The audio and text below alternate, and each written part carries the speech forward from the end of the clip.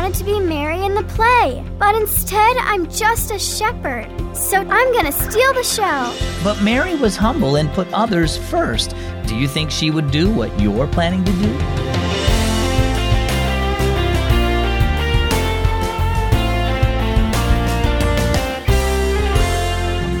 Good morning, good afternoon, or maybe even good evening. My name is Zach, and this is Keys for Kids.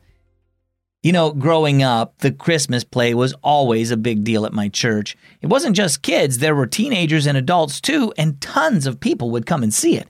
So if you got a speaking part, well, you looked pretty important. The problem was I never got to talk. I was always shepherd number 3 or the 4th wise man who didn't get a name. Every year I'd come home crying because I didn't get to do something important. And then I finally read Philippians 2:3. It says, "Do nothing out of selfish ambition or vain conceit. Rather, in humility, value others above yourself." That verse taught me that I shouldn't be concerned about how important other people thought I was, but instead I should try to help others as best I can. Our story today is called The Christmas Play.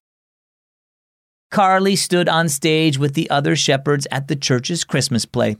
She scowled at Miss Lena, her Sunday school teacher in the front row. Carly wanted to be Mary. She wanted to hold baby doll Jesus. Tessa, who had the role of Mary, wasn't even a good actress. Then Carly had an idea. When the angel came to tell them the good news of Jesus' birth, the shepherds calmly followed the star toward the stable on the other side of the stage, except Carly, who sprinted ahead. Tessa gasped. "Carly, what are you doing?" "My name's not Carly." Carly leaned toward Tessa's microphone. "My name is Mary, and you stole my baby. Give him back." Carly tried to grab baby doll Jesus. Tessa backed into the cardboard stable, which crashed to the ground. A few of the little sheep actors started crying. Miss Lena ran onto the stage. "Consider this a brief intermission," she said to the church members. "Give us a minute to sort this out." Carly's mom stepped onto the stage as well. "Carly, what were you thinking?" Carly's stomach twisted with regret. I don't know. She wanted to be the star, but instead she ruined the play. "Come sit with me for the rest of the play, Carly," Miss Lena said. Carly hung her head. "Okay." As Carly watched the rest of the play, she realized Tessa was a great Mary. The real Mary was humble and kind. She didn't think she was better than everyone else, like Carly just did. On the ride home, Carly said, "I was only thinking about myself with what I did today." Mom nodded. "You know, the Bible talks about putting others first. Jesus did that when he became human and died for our sins to save us. He did that for us because he loved us.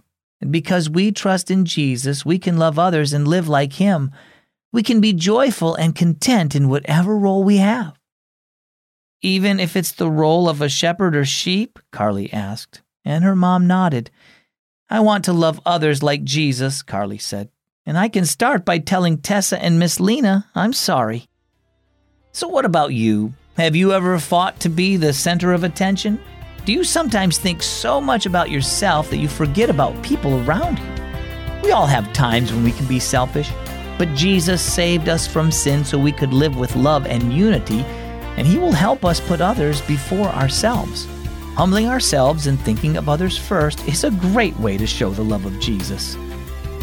Our key verse is found in the New Testament book of Philippians, chapter 2, verse 3.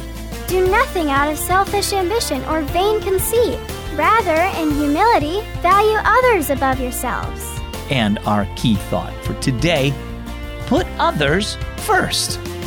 If you love the Keys for Kids stories every day, now you can read them on your Nook or Kindle. Grab a parent and go to keysforkids.net and click shop. I'm Zach. Thanks for listening to Keys for Kids.